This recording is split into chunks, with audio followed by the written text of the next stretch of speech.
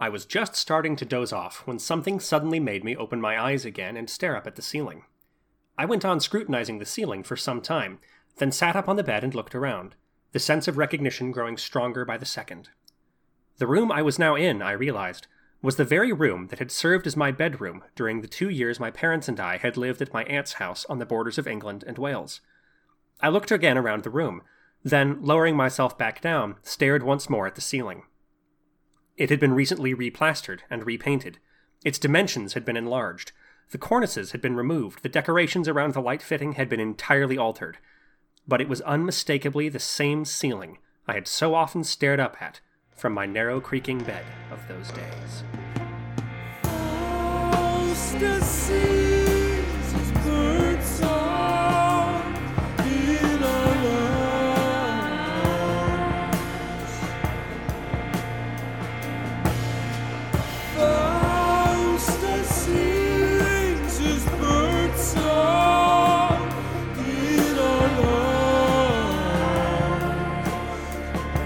Welcome to the Big Read Cast. I'm Joel. And I'm Bill. This is technically our third book this year, but only our second big read.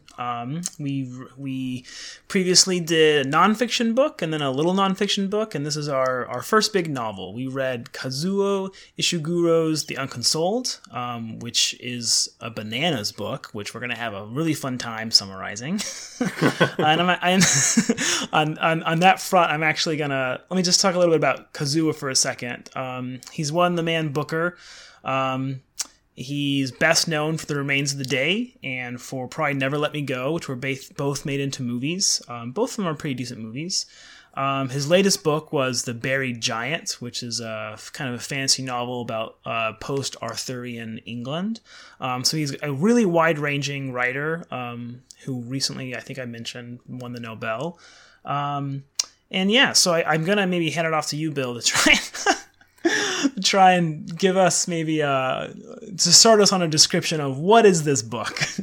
Yeah, so this trying to provide a thorough summary of this book is a doomed project, so I'm not going to try to do that. But I'm going to try to introduce some of what goes on because we're going to have to talk about it in some detail. The Unconsoled is about a world-famous pianist, Mr. Ryder, who comes to an unnamed Central European town to deliver a recital, which it becomes fairly clear is a fairly important recital, both for the town and for Mr. Ryder. We're going to talk about this later, but the book is it's very much connected with, it's very concerned with being kind of a dreamy book. Things happen, but they don't happen in a way that happens in the real world. So much of the fun of the book is seeing, well, fun's the right word, but much of the sort of experience of the book is seeing the way things unfold in this kind of bizarre, dreamlike landscape. But throughout his journeys, he's constantly being interrupted by people. So I think the quick summary of this book is a man tries to give a piano recital in Central Europe, but nobody lets him. Because every time he tries to do anything, somebody comes along and interrupts him with some errand.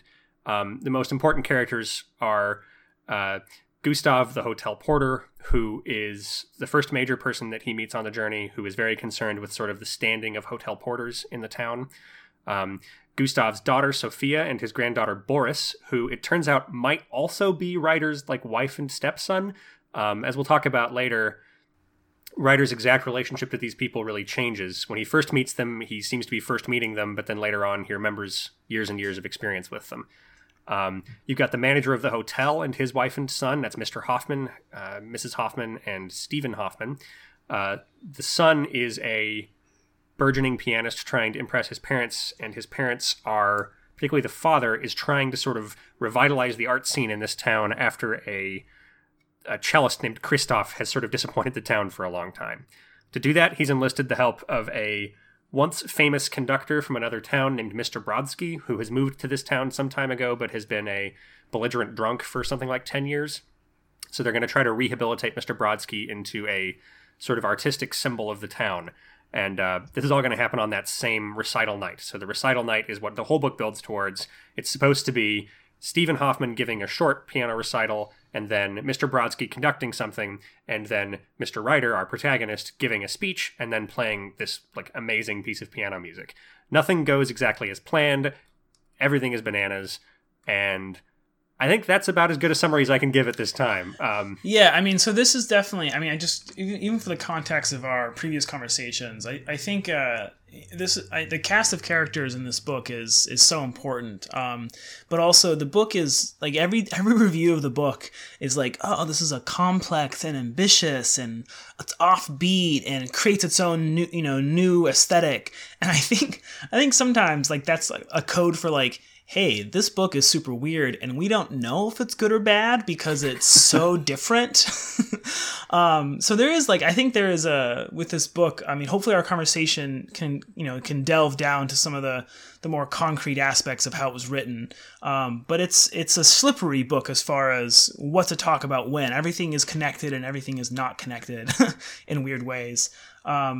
But yeah, I do think it'll be helpful maybe to try and, I mean, not for listeners to track what's going on, but just to realize that we're going to mention a lot of characters' names because there's not like a through line without mentioning characters talking to characters. Yeah. And this is a decent book to, we're going to obviously, so this is our first book of fiction we're doing on the Big Read Cast. But because we're trying to talk about them in some depth, like, we're going to spoil stuff. Like, we're not going to try to pretend we're not going to, we're trying to talk about the major themes of the book and what happens. We're not going to only do that with, like, the first third of the book. So if you're going to listen to this, you're going to find out what happens in it. So it might not be terrible to, like, just bring up the Wikipedia plot summary or something like that, because there are things that happen in it, and we're going to try to signpost them and sort of remind you who these people are, but that's probably not the worst idea, because we can't do that for 20 minutes every time we bring up a new character, or we'll be here for a very long time. The fun part, though, is that it almost doesn't matter what plot summary you have of this book, because you start the book and you're like, oh, the plot summary that I was given beforehand is insufficient to tell me what this book is about. Yeah. So the good news is, listen to the podcast. If you're confused, honestly, it'd be like a recreation of what it's like to read the book. Yeah, if you get to the end of this podcast and you're exactly sure of what happened, we did something terribly wrong, because that's not what it's like to read the book. It's true. All right, anything else you want to add, Bill? No, I think that's pretty much it. Let's get to it.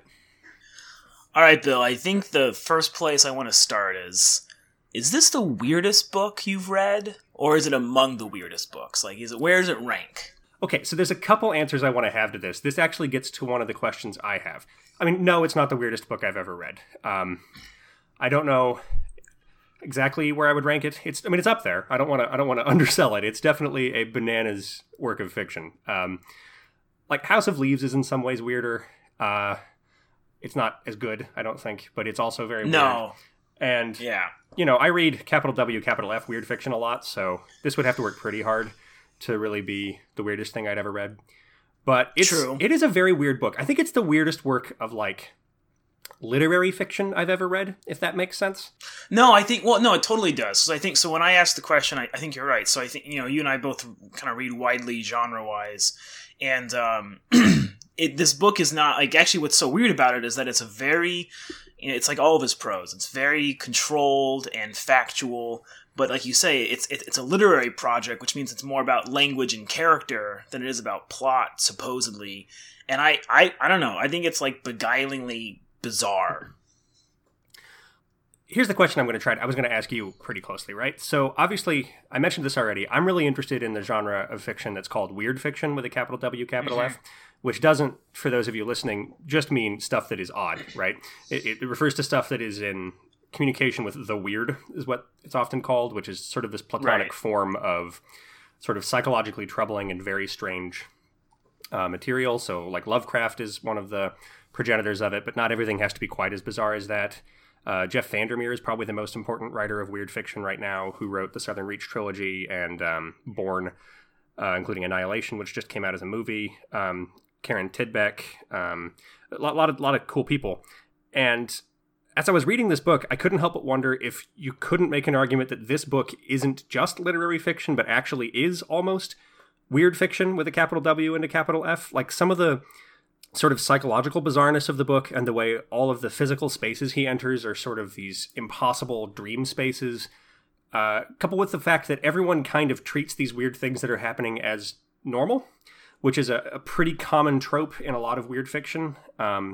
And sort of magical realism, which is also related to weird fiction, right, is something truly strange will happen, and the strangeness is only compounded by the fact that most of the characters in the book say, "Yep, that's what happens on Tuesdays here." That's not a thing. Not that all weird fiction does that. Lovecraft's characters actually tend to dramatically overreact to things. I wondered if there's any sense in which this book might make sense as part of that canon, in addition to being literary fiction. In other words, is this book weird or is it weird? Does that make sense? Yeah, no, and so, I would be hesitant to say it's capital W weird, and I think you actually know more about that than I do. But my hesitation would be that I think what it might share is like there is an ongoing suppression, and I think for this book, repression of what can be known, right? So like I think that's some ways which it like you and I have actually talked about Jeff Vandermeer a lot, because I think that I have respect for his work, but I think like Annihilation is a book that I both liked and that also drove me crazy. And it's a book that drove me crazy because I think he's trying to get at this idea of like hyper objects, right? Things that are so complex that we actually aren't sure how to put them into words. We can't describe completely what's happening. And so there's an epistemological problem that he's butting up against. And it's a problem that's, created by some sort of, almost, transcendent, but not quite phenomena, right?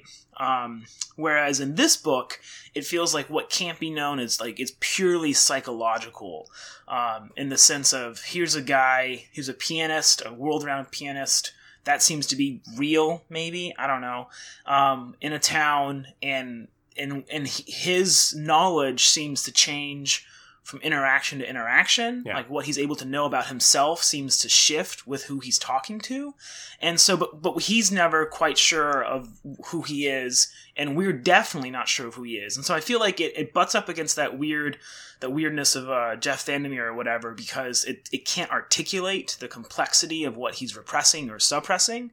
But it feels like because it's all psychological, that seems different, right? Like he's not dealing with a real phenomena in the world that is creating this sort of, awestruck dumbness. Does that make sense? It does make sense. So that leads to another sort of question and conversation point, which is, what's the best way to think about this book? Is it good to think about it as sort of he is an actual person moving through our world and having some kind of psychological breakdown? Is it helpful to think about it in terms of he's literally dreaming? I think one of your friends mentioned to you when you said that this book was our next project, that the book was 500 pages of dream logic, and that's exactly correct. And it really actually helped me. This was one of the only things we had said before we started reading this book was that brief, and that actually really helped me get through the book. I think was being a little bit better prepared for the very dreamy logics throughout the book, which is I think exactly right. Or is the book so is it Is it fun to think about what is actually happening, or do you think that's a sort of a dead-end project? That's kind of my question. No, I mean, so I think at some point, if you enjoy this book at all, I think at some point you do have to give yourself up to what he is like really good at in like technical terms, right? So I think he's really good at voices. Like they're very like every time a character monologues, he does different things to differentiate them. So like there's a character in the book who's the Countess, and she's sort of an important figure, which we'll come back to her. We're probably going to give, like, by the way, 18,000 summaries of what happens in this book because it's so bizarre. But he's good at he's good at modulating, right? So she uses the royal we sort of casually, and so like at some point you have to give yourself up to that stuff to just enjoy it if you're going to like this book at all. But for me, like, I don't know, like, I love language experiments, I love weird books, but I think that plot always matters. Even if you're, like, subverting plot, there has to be something there to subvert.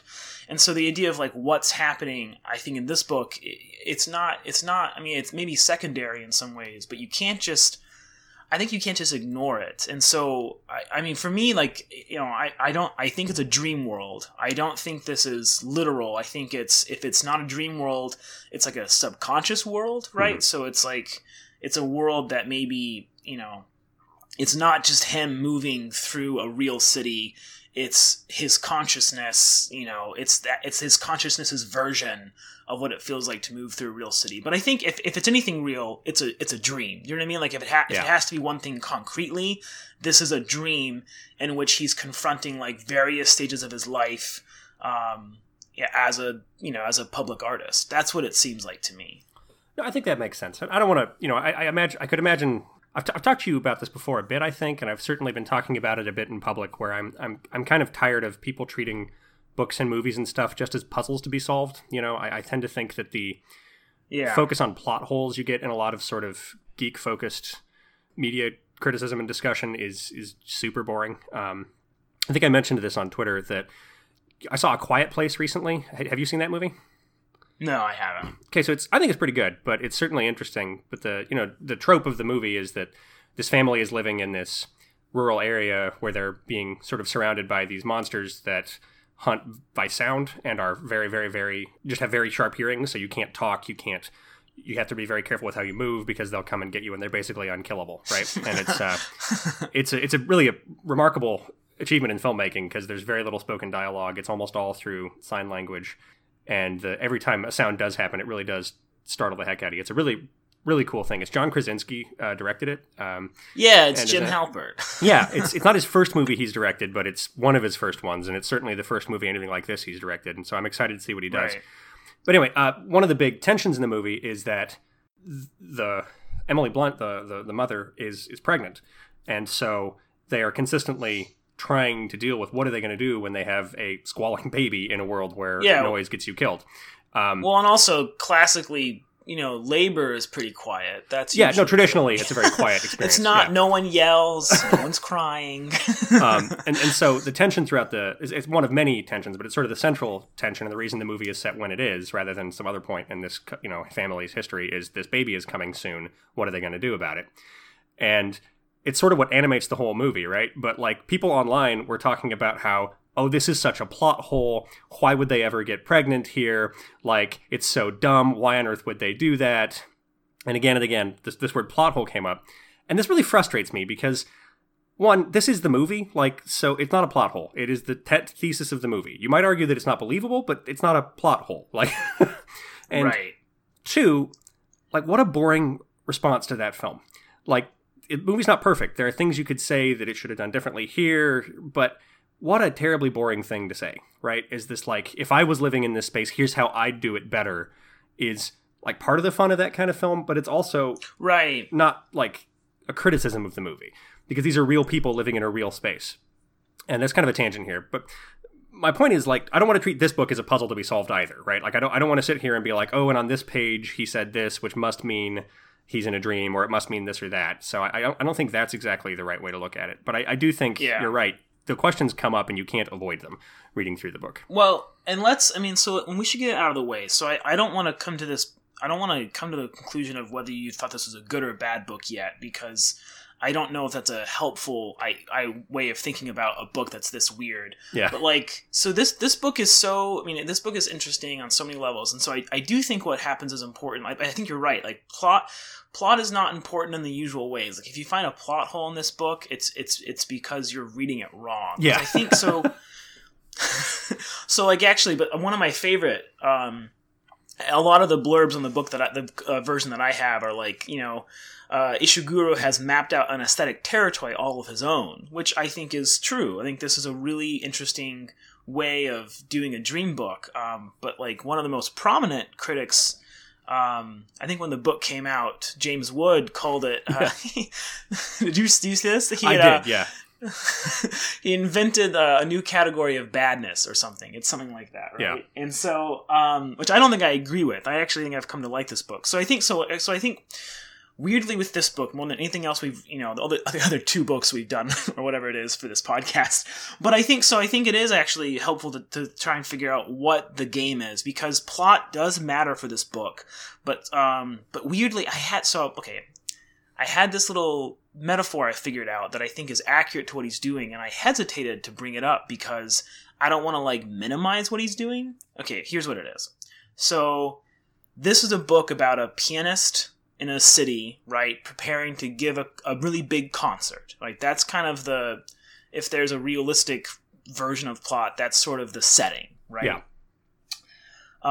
And to the extent that is happening in this dream world, it's still happening, with certain pressures and yada yada. But so the book's about music. I mean, and Ishiguro is sort of famous for having an obsession with music. Yeah. And the piece that the pianist, who's called Writer in the book, wants to play is 4 movements. Well, of course, the book is 4 sections. Mm-hmm. And so like, it seems to me really clear that he's doing this almost like again, it's almost like a freshman writing seminar, right? Where you're like, I'm writing this poem and it's going to sound like punk rock. You know, it's almost like an idea that's so exact it's dumb. But for me, it unlocked the book because how he uses plot, to me, becomes like a musical theme. So there are like 4 main plots, it seemed like. One was this guy named Gustav, who works at the hotel, and his daughter Sophia. Sophia, this is the dream book, right? This is the weird part. Sophia also is Ryder, the protagonist. She's also his love interest, lover, wife, something. And so Ryder and Sophia and their son Boris also have their plot. And then there's an aging composer who's a drunk, who's trying to redeem himself. His name's Brodsky. He and his lover have their own little subplot. And then finally, there's like the manager of the hotel, his wife, and their son, who's a budding pianist, who are also having their own weird plot. So I say all that because, like, I don't expect anyone to follow it completely, but there's a lot of plot in this book. Yeah.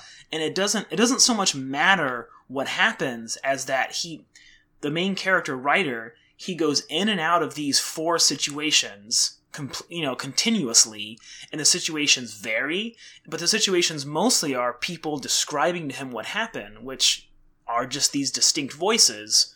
Again, to kind of stretch the analogy to cheesiness, it's almost like instruments, right? You have these different instruments doing different themes, and what creates any tension in the book, for me at least, was it was this dynamic movement of action that wasn't necessarily like a if-then plot, but it was this weird escalation where every single subplot got worse and worse and worse, but the fact that they were all interrelated and all seemed to exist together and yet separately was what made the book so bizarre. Does that make sense? It does. I hadn't actually been thinking about it as much in terms of I like your point about different instruments or different sort of musical themes. I think that's a very reasonable way to think about it, and one that probably I should have picked up on given that it is about music. But I also got distracted by another sort of way of examining this, which we can talk about later. All of these, boy, this book is like this. I know. I think it's very interesting the way the protagonist kind of moves through these different stories, because in some of them he's like part of the story, like with regard to Sophia and Boris. He is sort of part of that interaction. In a lot of ways, it's more about their relationship with each other, but he is still at least a part of that plot in a way he isn't with a lot of the others. Like most of what happens with Mr. Brodsky and his ex-wife, or I guess they're still married, but they're separated, Miss Collins, like Ryder doesn't really do a lot to change any of that, right? Like he's not really an agent in that story most of the time. He's more of a witness, right? And similarly in the relationship between Hoffman or the Hoffman family, he has like a minor sort of bit of agency there, but a lot of that is just kind of stuff that happens while he's around, or even while he isn't around, because one of the weirdest things about this first-person novel is maybe 4 or 5 times throughout, he'll be talking to somebody, and then that other person will go off or will start thinking, and Ryder's narration will follow them, even though they've, like, and the book is very clear, gone out of any possible line of sight. He couldn't possibly be seeing this, or he'll be hearing their internal narrative.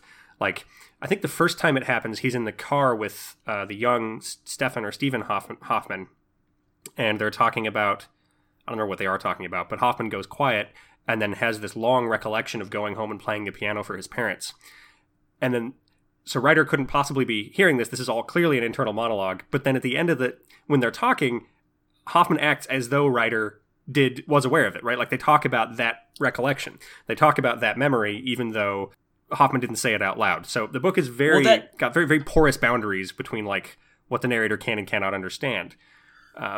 No, I was going to say, that was one of the weirdest moments, because the book is definitely playing with narrative perspective. I totally agree. And I marked a few moments when, like, it basically goes from, like, first person, like, close first person, to basically an omniscient third person, right? But the omniscient third person is still Ryder. Which that's what's really weird, is that you don't zoom out and lose Ryder.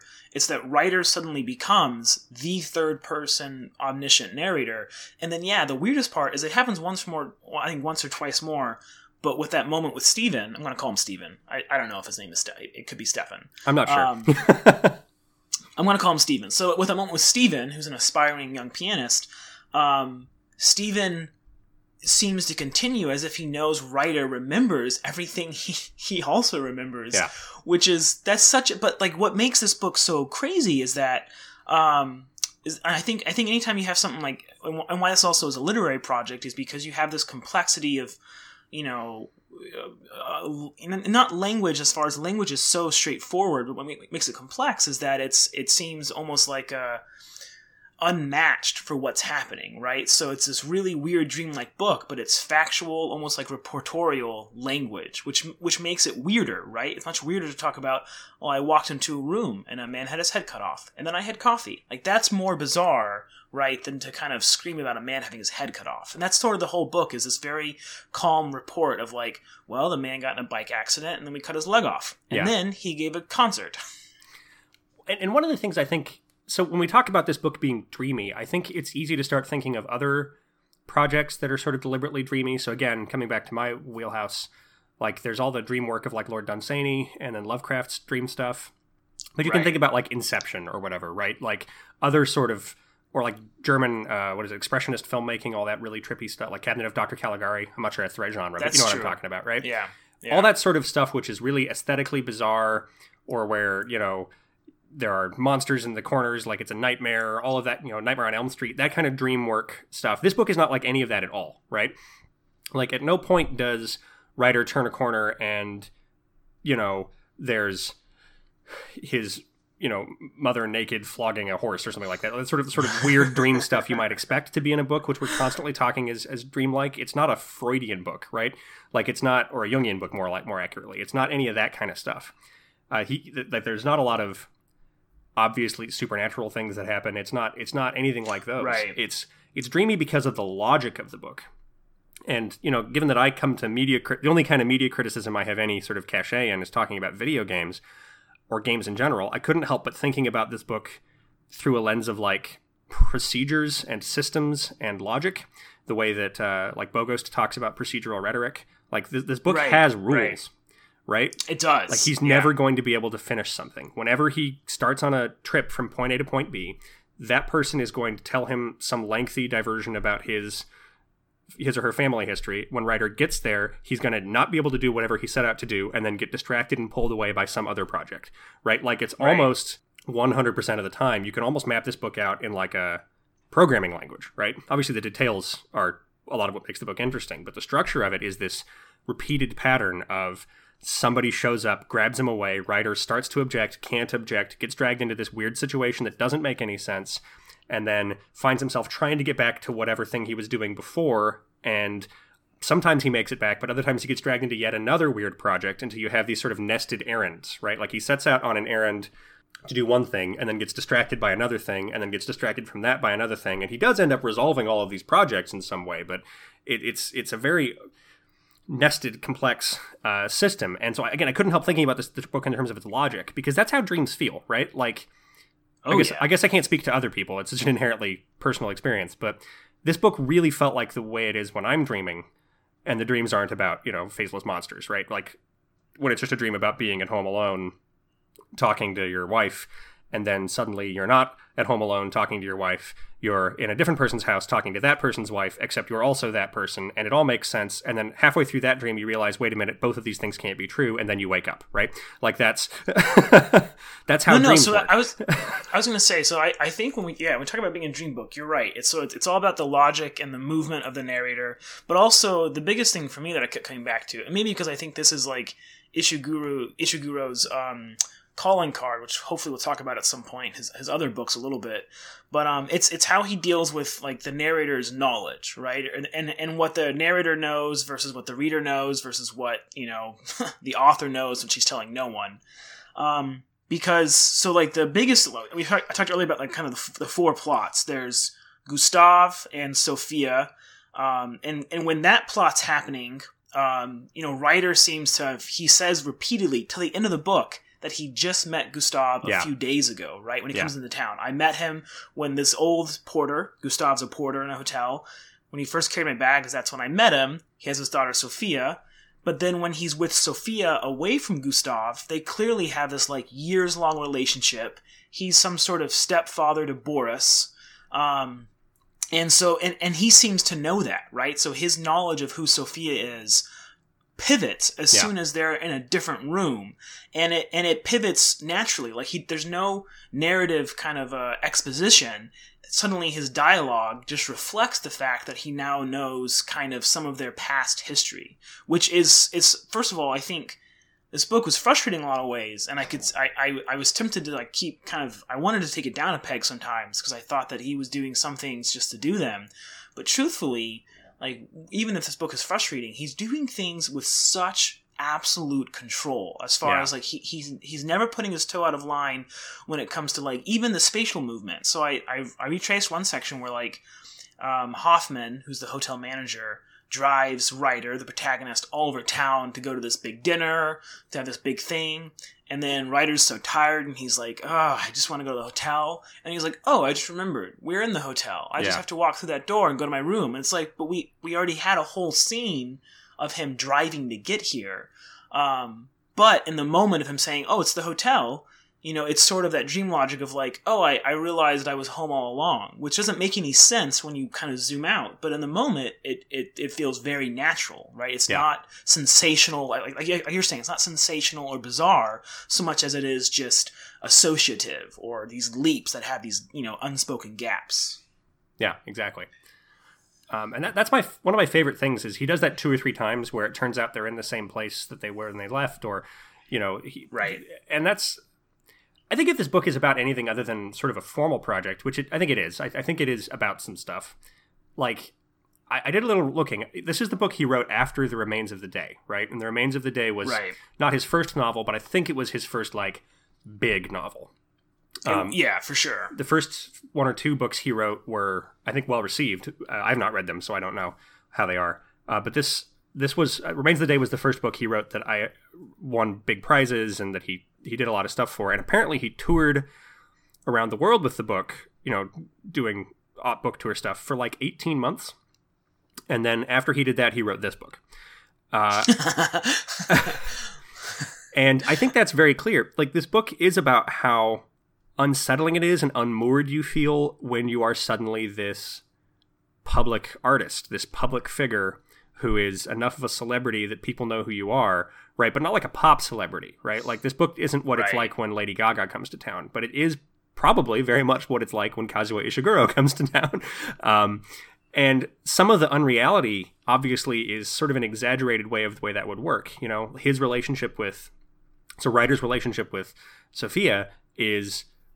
you can really easily see is this sort of exaggerated relationship an actual, suddenly thrust into the spotlight public figure would have with his or her partner who was not necessarily thrust into the spotlight. And, maybe the foundation of their relationship was not built around the things that now this person is famous for. Do you know what I mean? Like, he's always accusing her of not understanding the pressure on him and whatever, and she's caught up in entirely different set of priorities than almost everyone else in the town. Like, the whole town, with the exception of Gustav and Sophia, almost without exception, is all caught up in this sort of crisis about what they're going to do because the town has sort of fallen in artistic esteem because of this cellist that they've had as sort of their main public artist, Christoph, who has been their, I guess, sort of their artist in residence for some time now and has just failed to do a very good job. And so they're not as good as Stuttgart now because this cellist is not up to it. Which, real quick, an aside, is that this book is silly sometimes, which actually I thought was really a redeeming quality. Like a failed cellist is ruining your town. That's hysterical. Well, Keep going, sorry. No, but it's exactly right. It's got these almost sort of like Jane Austen sequences where like it's just like, look at all of these ridiculous people. And then it goes back into being weird. And it's dreamy throughout, but like... my favorite is the sequence fairly early on. I think it's the first time Ryder actually meets Brodsky. It's at least early. When they're at that dinner, and Ryder's supposed to give a speech, and he shows up in his pajamas. And then they go on to talk because Brodsky's dog has died. And like, Ishiguro traces, like, this news reaching the party, and then moving around, and then everyone freaking out because it means Brodsky's not going to be able to be the important artist that they want him to be because he's going to go back to being a drunk. And then like Brodsky shows up and everyone's trying to be quiet, and then suddenly everyone starts giving up and giving speeches about how they're going to build statues about this dog, and it's obviously exaggerated, but you can totally imagine how some weird high society group of people in a sort of mid-sized town, that's probably is analogous to the way some of them behave around their local artistic figures, right? Like, we got to keep them happy. This is the town's pride. This is, I don't know. It's such a... Oh, no. So this is the part. So it's weird. So I'm currently living in Syracuse, New York, right? Which, right. I mean, I'm guessing is a place that you don't know much about because, I mean, only because when I got accepted here, I remember telling my wife, Emily, I was like, hey, I got into Syracuse MFA program. And her reaction was sort of like, oh, well, first of all, tears. Because we liked where we were living. And then the second reaction, the real story. And the second reaction was, wait, where is Syracuse exactly? And it's been crazy. So we kind of came here not knowing this town at all, and we now love it. We now really love Syracuse. It's like a good mid-sized city. It has problems. It has some real economic problems. It's sort of like a college town meets like a Midwestern Rust Belt town, you know. Yeah. So it has these like. But what that means, though, is that because it's old enough and in New York, like you go downtown and you have these kind of rusted out, you know, factory buildings that are still empty next to like these incredible churches. You know, there's a building that was built, I think, only a couple years after the Chrysler Building. I think it was the same architect. At the very least, it's the same kind of Art Deco design architecturally. I mean, it's beautiful. It's a magnificent little skyline in some ways with these. There's a basilisk on the way to this, you know, Polish restaurant that a basilica basilisk. There's a snake. No, okay. There's a basilisk. I was gonna just. I was like a statue of basilisk. I was maybe gonna. Yeah, okay. It's cool. It's cool, guys. I didn't sleep last night, so it's gonna be a lot of mistakes today. But there's this basilica on the way to this Polish restaurant that's across from like car dealerships. Do you know what I mean? Like it's this weird, you know, intersection of high culture and kind of the realities of the economy.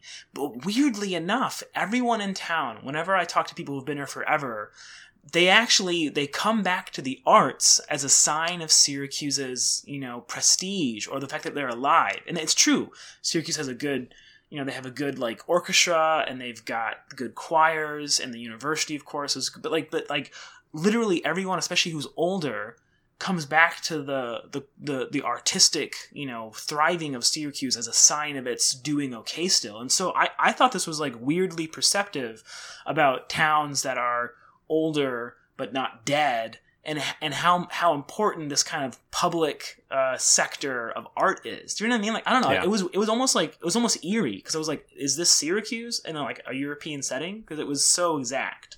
Well, you know, I've noticed. So Minneapolis has a really good regional theater scene, right? And probably if you were going to rank like cities in America and their theater scenes, you'd put Minneapolis pretty high to the top. Obviously, there's a vast gap between like New York and everything else, but right. But it means, so I spend a lot of time going to theater here, and I've started to recognize some of the actors, and it's kind of fun because like other people also recognize them, and so like, oh yeah, we know a lot about Sally Wingert. You know, we can really we've seen her in this and this, and she's great. And it's like, well, and she's a good actress. Like, I don't want to be mean to this. She's a very good actress, but like, she's not like important. Like, she's a recurring player in local Minnesota theater, and she's very good, and I hope she has continues to have a long and successful career. But you know, if Sally Wingert was having trouble and was suddenly, you know, people would start talking about it, even though again, this isn't this. You know, I don't think she's even been in very much television. You know what I mean? Well, I think what he captures, though, which what you're getting at too, is that like these things take on such an importance, and there's something beautiful about that. Like, I think there's something beautiful about local artists only ever being known locally, right? Yeah. Like there's like in the most famous example, of course, is usually musicians. There's always like some guys in town who everyone's like, oh, he's great, he's a local guitar player or whatever. But there's also what I like about this book is that he captures sort of the desperation of needing to have something in town. That, like, if we don't have enough culture in this town, that our lives are sort of being wasted just by living here. Yeah. And to me, that felt very accurate to like a lot of the people I know in Syracuse, but you know, even in Denver, I feel like there's this weird way in which Denver is exploding right now with sort of, you know, economic opportunities and whatnot. But the way that people justify kind of how cool Denver is, it's like, oh, it's great pub scene. It's got, you know, the DCPA and the Cardo Symphony, and like, and it's still this like cultural hub is how it's justified as a great place to live. You know? Yeah, absolutely. But so yeah, I thought, I don't know, and those are the kind of stuff that this book I thought did almost perfectly and did kind of win me over as far as, where was I feeling about, it's such a big task to get through some of these monologues, right? Because they go on forever. Yeah, there's a lot of 5-page monologues in this book with no paragraph breaks, which is obviously a choice, and I appreciate it because it's just kind of hitting him in this wave of, but woof. Well, and again, I think when you zoom out, for me, that's why I started to think of it as these themes that would recur, because it almost becomes more about the rhythm at some point, right? That Hoffman has been quiet for a while, and now he's going to force Ryder to be quiet, and take over this chunk, and the amount of space he takes is almost more important at times than what he's saying. Yeah. Which I think is really interesting. It's hard because when you have a book that's this long, over 500 pages. And sometimes the criticism I would have is it seems to be the same experiment over and over. Do you know what I mean? So not to be the pretentious lit guy, but so I used to really hate James Joyce. I still don't like some of his stuff. I still think he gets it wrong in a way that I think people don't want to admit, because he's a genius, and he is a genius. And Ulysses is a beautiful book full of lots of emotion, but it is a book in which essentially the style is the hero of the book, right? Yeah. That the changing style is how he creates any sort of tension or drama, which I won't go into. But it's a book that's longer than this, and yet every section has a vastly different experiment. Do you know what I mean? And so even if you sort of hate it, you're sort of pulled in awe at how much he's doing. Whereas if my big complaint for this book is okay, I think he's doing a really interesting experiment, and I think the length does matter to what he's doing, but I don't know that it would be any, what if this was a 4-section book that was 250 pages? Do you know what I mean? So I actually have a note from my notes, because I was taken aback by this book, but about page 100 I have a note that just says, "Am I going to get tired of this before 535 pages?" Once I started to realize what was actually going on. Yeah, no, I did want to ask you, you mentioned one of your favorite scenes being when Ryder goes to the, to the dinner party for Brodsky and his dog dies. Also, note, so this is where he does some normal dream stuff. That whole time at a fancy dinner party, Ryder is in his nightgown. Yes. And there's sometimes when and that's why I said the book can be really silly, because he does that now and then when he puts normal dream stuff in there. And so I was just curious, do you have other scenes that stick out as far as what you love from the book? Yeah, so there's a couple. I think that's probably the best sort of social satire scene, and that's why it jumped out at me. It's probably also the scene which is most a social satire. I thought that the Hoffman kid Steven's relationship with his parents was one of the more interesting parts of the book. But I totally agree. If I had to pick one scene, I'd actually say the scene at the cinema, which is probably in some ways the scene when the book is most signaling, look, you need to we're going to go some weird places and you got to get used to it. Because there's definitely some of the weirdest things that happen in the book, the things that are most like traditional dream logic are fairly early on, which I think is Ishiguro sort of signaling, we're going places. You need to be prepared. Buckle up. And the cinema, I think, is one of my favorite scenes, not only because of the way so they're going to see 2001, right? Which Ryder repeatedly states is his favorite, or one of his favorite movies, and he's seen it a million times. Yeah. But when he's describing the movie he's describing is not 2001. I mean, it's partly 2001. He'll open by talking about monkeys hitting sticks in front of a monolith, and he'll mention Hal. But he talks a lot about Clint Eastwood and Yul Brynner, who are not in the film. I know. And Clint Eastwood polishing his gun, or his enormous screwdriver he's going to use to take Hal apart with. And that's the first moment when I was like, okay, we really are this is just unmoored from our version of reality, and that's fine. And it's important to do that. But it's not just the sort of signaling of that scene that's good. I think the way that's the first time he really gets dragged in to meet a section of the general public, right, to talk about his place in the with this recital and what it means to the town, and hears most about the old cellist Christoph. And I think sort of the unreality of that scene, he stumbles upon a bunch of people playing cards and drinking and joking in a movie theater, which is just something deeply offensive about that, right? Or fun. I don't know. It sounds like a good time. But at the very least, deeply strange, right? You can't... Yes. I've seen people be really rude in a movie theater before, but I don't think I've ever seen anything like that. I think that's probably my favorite single scene. I don't know. What would you say?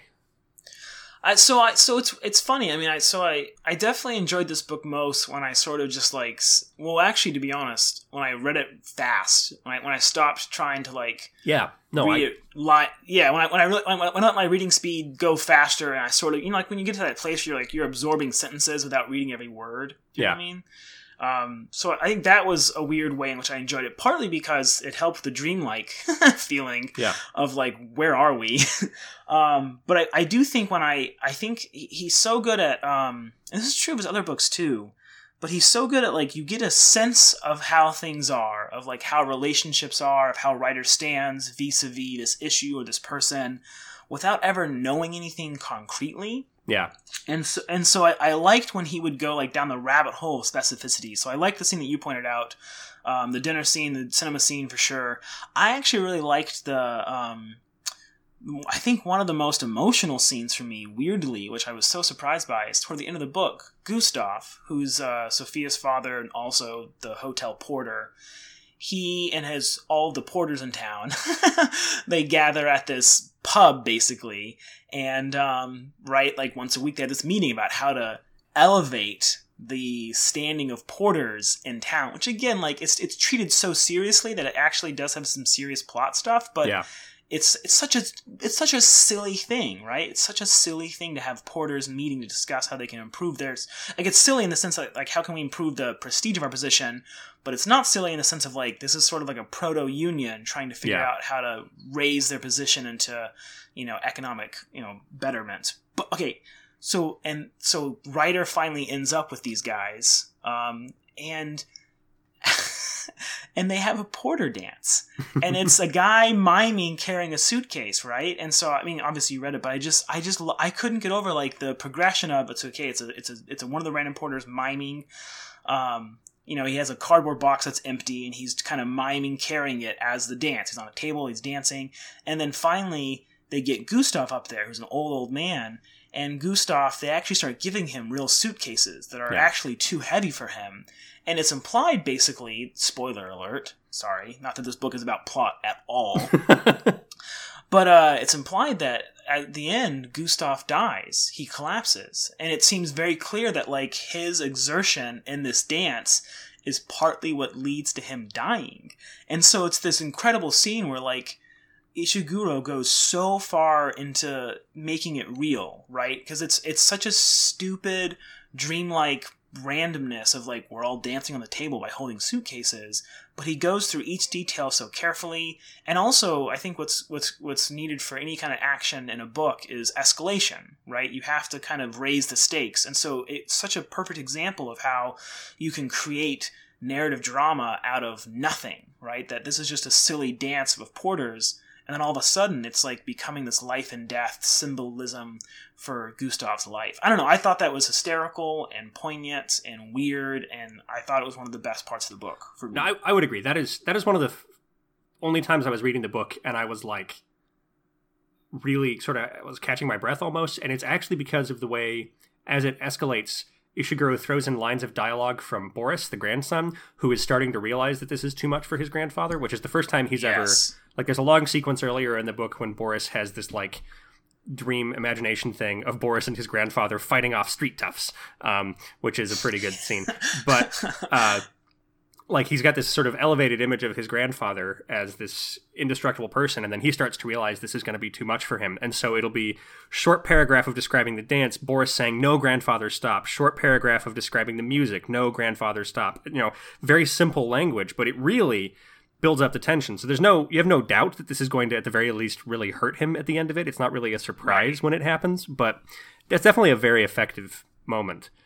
And actually, you just mentioned, I really love when Ryder and Boris they're on their own little quest at one point, and I think Ishiguro does kids really well. Like, he has, like, Boris is such a weird little character. He's obsessed with, like, basically this foosball player that he lost from his foosball table, and then but as they're on this like mission to find the foosball player, which is again ridiculous and hysterical, but again treated so importantly. It's like this. It's a way for Ryder and Boris to try to come to terms with each other relationally, and yet the whole time Boris is like having these imaginary karate fights. Yeah. I thought honestly, it was, again, like he's so good at capturing exactly what it's like to walk with a little kid who's pretending to be in a karate fight down the street, that I think he gets away with so much because it's such a minutely and perfectly observed, kind of interaction. Does that make sense? Like, it's so weird, but you never feel like you're losing the plot because there's like a verisimilitude to what's actually happening moment to moment. Well, and I definitely think Boris is very, because he doesn't talk like a kid. Like, he's supposed to be like, what, 9? Like, and he does not talk like a 9-year-old. He'll talk about how his day is somewhat tiring, but he's still, like, when Ryder is sort of remembering this kid's lot, like, thinking it is exactly the logic of a child that about that age. Like, it gets the way those kids' brains work. Right. My favorite bit with Boris is actually the, like, tiling manual.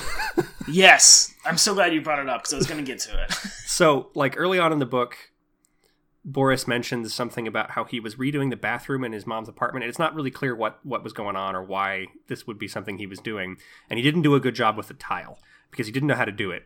And then at the movie theater, actually, the concession stands, and again, one of the scene really is where it really concentrates some of the weirdest stuff. The, like, vendor who's selling popcorn or whatever is also selling some old weird stuff that they don't want anymore, which the manager is fine with as long as they don't do it too much. Which is very, very like Sunless Sea. Very, that's exactly the sort of thing that would happen in something like that. Yes. But he buys this book, and it's this book on, like, being a handyman that's in terrible shape, but it has a chapter specifically on doing tiles. And then later on, Ryder is sort of induced to give this book to Boris, and Boris is just enraptured by it. And again, it shows you how to do everything, is the line he says again and again and again. And on the one hand, it's absurd, right? Because I don't think very many 9-year-olds would be that enraptured by sort of books like this. But on the other hand, it's exactly right, because it's a book about, like, how to be a grown-up, right? How to do grown-up things. And suddenly it's fascinating. Well, and even more so, and this is I think why people were probably frustrated with the book, because you can see I think if you push on the book at all, you see these, like, really intelligent connections that are happening that in maybe a more traditional book or even just a more explicit book would be kind of, displayed, I think. So what I'm getting at is that, so he has this, like, handyman's manual, right, which is hysterical, but his mom, Sophia, who is potentially Ryder's love interest, when it's just the three of them, that's clearly like a family unit. Yeah. And the mother's whole thing is that she's constantly looking for a place for them to live, right? Yeah. They need a place that's good enough for them to live. And so here you have the, anxieties of the mother kind of transmuted and transplanted into Boris without it ever being said explicitly that his concern for, like, how to fix up a house is probably coming from his mom's concern of, like, we don't have a good home to live in. If we just had a good home to live in, we'd all be happy and fine. Do you know what I mean? And so, and that's constantly happening throughout with these, like, unspoken connections that I think they happen enough that, like, even if you don't notice them consciously, your mind feels like things almost make sense. But then he for this book, other books he lands the punch at the end. Other books he ties things together. This book, he is committed to, like, this is the project. It's going to end without me giving you, like, oh, and then Ryder woke up. That's never going to happen, Well, so I have a question for you, since we've kind of talked about, so I mean, this is a book that I think invites some sort of, it invites a sense of allegory, if not actual allegory. And, like, this idea of, like, it's almost a book about ideas, maybe even. So I was just curious, like, what do you think is being allegorized or analogized, or even just, like, what are the big ideas that are at stake in this book? Yeah, I mean, I do think a lot of it is about, community's relationship with quote unquote important art, right? Like, and I do think that's fairly literal, and I do think that is part of what he's doing, is what it does to the artist to be perceived as, like, the important intellectual artist, and what it does to the community to have him or her show up, and how people's relationships with these figures become intensely personal, even though the celebrity does not know this person. They talk a bit about how Mr. Hoffman realizes he didn't know his wife very well because she had a love of Baudelaire that he didn't know about. Right. And so there's all these people that think they know Ryder and know a lot about him and really care about him and have followed his career, but that he doesn't know, and his music may have had some important part of their life. And so I really do think a lot of it is more or less about that. I think it's also about, what is it, Tolstoy or whoever it was who said that every happy family is the same and every unhappy family is different. I do think there's ways of examining, ways breakdowns in communications can really wreck families. I don't know. What kind of things were you thinking about? Yeah, no, I think you're right on the nose for, I think, both the ones I had in mind. The big one about art. I mean, so I do think it's really interesting because there is something so like I think there's something about art which sort of gets to these cheesy ideas of what it means to be human that we're almost uncomfortable articulating any other way, right? Yeah. So, and this is a classic argument about, in some ways, art displacing religion a little bit, right? That like we have these kind of unquantifiable, means of being alive that aren't reduced to sort of blunt facts of life. And we used to kind of look somewhat to religion to fill that need, and some of us still might. But as a culture, it seems like, art has kind of is the one that is the site where we can all say, hey, there's something mysterious and weird and beautiful about being alive that I don't see through strict material biological concerns, right? Yeah. And so there's this, and so I think that's like a really big idea, but I think it's important because the book is called The Unconsoled, and it is a book about not only, maybe people disappointing each other as people, but it's a way in which the art is never enough, right? It's never enough for all of these people. They're all desperately wanting Ryder's performance, and then at the end, he doesn't even perform, right? He doesn't even get there. And same thing for Ryder. He desperately has these things hanging on his performance. He doesn't perform. And at the end of the book, it says, he felt okay with how things went, which is hysterical because, of course, it was everything was horrible as far as the actual concert goes. And so I think that's a really beautiful idea about like what art can and can't do, and how there's this longing, this need for comfort that art is supposed to give us that we don't have. But actually, so this other part leads me into maybe a more specific question, which is like, I do think it's about family breakdown. This is a clearly like a psychological book, a dream book about the unconscious or whatever. What characters do you think are basically Ryder or like parallels to Ryder's unconscious dilemmas? Do you mean like, I feel like, so the one that I would pick out, I think there's 3 of them, but the one I pick out immediately would be Stephen Hoffman, the young pianist. He clearly is some sort of projection or parallel to Ryder, right? Because like he's so worried. Stephen wants is for his parents to love and support his art, and there's a similar theme where Ryder keeps waiting for his elderly parents to show up to the concert because it'll mean the world to him if they just see him perform at this level of his career. Yeah, and I was just curious, like who else stood out? I think we've probably got the same people. I mean, Hoffman is the most obvious one because of that parallel, and I think the most heartbreaking line in the book. The book's not overly emotional. Like, emotional things happen, but by and large, Ryder's bemused by them. I think the reader is supposed to be detached, but the one moment when I was actually... Because I found myself caring about these weird characters more than I thought I would. I did too, same. And again, with not a lot of... He doesn't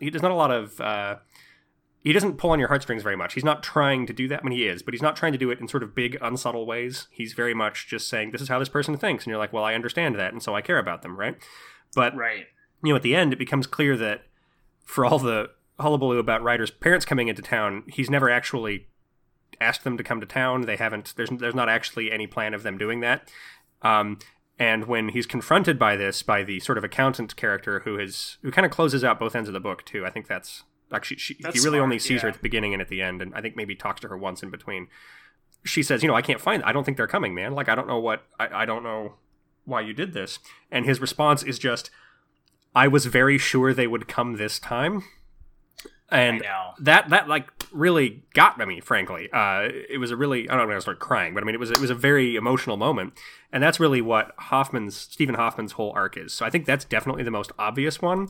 But I think you could make an argument that Boris and Brodsky are also sort of, in some ways, Ryder at a different point in his life, right? Like, Ryder has a real love for football, like soccer, which comes up here and there. Like, when he's bored and he doesn't know what else to do, he tries to remember trivia about soccer. Right.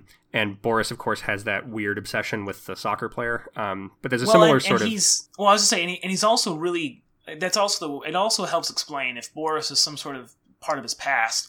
He's so cold to Boris, right? Yeah. So like there's a weird point where like they're kind of getting along, and then he sort of turns on Boris, and it's never really explained why, but it sort of fits. It feels like there's something else there if Boris is partly a manifestation of his youth, because who doesn't treat their past just like that? Yeah, I mean? Like exactly. I was a stupid little boy. I don't like to look at him. He was pudgy and dumb. Yep. No, I think about most of high school, and I just try to stop thinking about high school. Exactly. I don't know if the connection with Brodsky is quite as strong in my mind, but there's enough with him sort of having been important and then not being important anymore, which is, I think, a big... Writer's always very worried about that. He's sort of worried that he really hates it when people don't recognize him, even though he doesn't come out and say it. There's the sequence when he's at the apartment trying to be introduced to these two women, and they don't recognize him, and they're talking about how they think they saw Mr. Ryder earlier, and he can't bring himself to speak, like he's too out of breath, plus it's a dream, and so he can't bring himself to speak. And so I think there's some connections there, but I think definitely Boris and Hoffman. Were those the three you were thinking of, or did you have somebody else? No, I thought those were the three for sure. And it's very neat, right? It's like child, beginning artist, and then Ryder's middle-aged, and then Brodsky's old. So you'd have, like, including him, you'd have the span of his life. I will say, I mean, I think Ishiguro, I think he's a weirdly kind of brutal and almost nasty writer, right? So yeah. like the other books he does, like The Remains of the Day, which I think you've read as well, right? Yeah, that's the one of his I've read before. That's right. So, that book is basically about a butler who is, he's reminiscing on his life, and his previous, employer, this British aristocrat, was basically a Nazi sympathizer. And so it's this really sort of like, but it's like a light and airy and formal, manuscript that is a complete takedown of British aristocracy, right? Not just like in the past, but as it existed in the 20th century, and how it was complicit in the fascism of the 20th century, right? Which is it's sort of a nasty, but accurate, maybe, like, kind of compelling argument that he does so with such, guilelessness, you know what I mean? Like his prose is so almost like limp sometimes with how it's not trying to prove anything.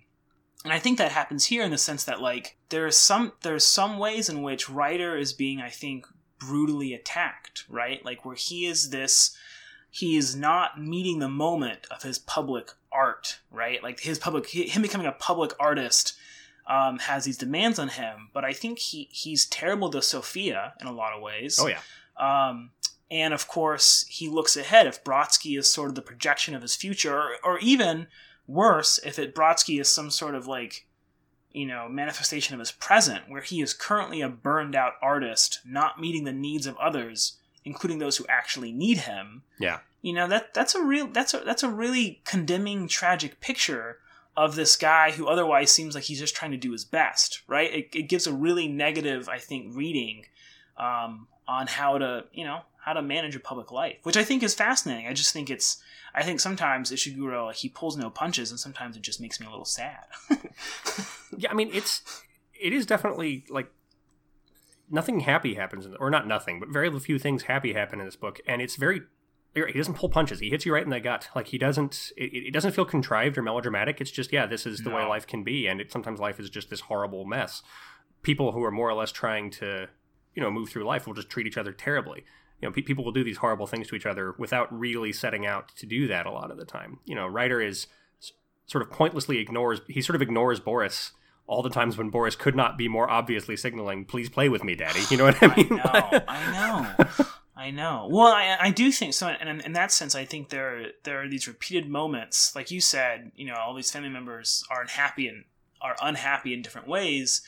And there's more than one moment where someone almost consoles the hurting person. You know what I mean? Like Miss Collins almost consoles Brodsky. Mrs. Hoffman almost consoles her husband. Yeah. And then they don't. They never do. They almost do it, and then they turn away out of selfishness. And it's sort of this. It's like this personal tragedy just on repeat. And I will say, I think, and that's, if I was gonna make an argument for this book being shorter, it would partly be because as he allows things to kind of, they don't become coherent, but as they kind of escalate at the end, I found myself gripped by a lot of the action. You know, you have Gustav almost dying, you have like Brodsky without a leg trying to be heroic, and actually my favorite turn is you get a villain in Mr. Hoffman, which I think is hysterical. And I think that's actually one thing I wish he had pointed out, because I think Mr. Hoffman becomes a villain because he has this whole storyline about wanting to be a composer, and then he sabotages Brodsky. Yeah. So to me, I think he's trying to sabotage Brodsky so he can take over as the composer, but it never comes to fruition. And I do wish every once in a while Ishiguro would just like give us that small satisfaction of tying a few things together. You know what I mean? Like, even in a weird book like this, if at one point Hoffman had said, "My dreams are dashed, I'll never be a composer," I would have loved his villainy even more. Does that make sense? Yeah, that makes sense. Although I did like how apparently his wife had assumed he was a composer just because of the way he talked about. Like, that's actually a pretty good bit. When she shows up, they have the flashback, and she shows up at his house, and it's like, well, where do you write your music? And that's when he suddenly realizes that they've been operating on the wrong... there's a lot of little stuff like that, which is very... Brodsky and Collins talk about their first fight, or he talks about their first big fight that, signaled the end, and he's... Oh, that's right. They had this sort of pointless fight in the garden, and then he comes back that night going up the stairs intending to sort of talk to her and apologize, and then she coughs, and he reads into that cough all of her perfectionism and all the things he can't stand, and so he goes back downstairs and goes to sleep. I think the frustrating thing with Ishiguro's books, and not just this one, that you could maybe like, which I think he's doing on purpose, but like there's a real clear... like almost compulsive fear of vulnerability. Yeah. And it is hard sometimes to read a book where you're like, okay, if you guys just had a normal conversation, like a lot of these problems wouldn't be problems. And this book almost does it better because it talks about like the historical ways in which grievances build up, Yeah. And so I think there's like whenever you have one of these moments of like she coughed and I didn't want to talk to her, it's not because she coughed, right? It's because you have, like you said, you have this history of her perfectionism, girdling you or whatever.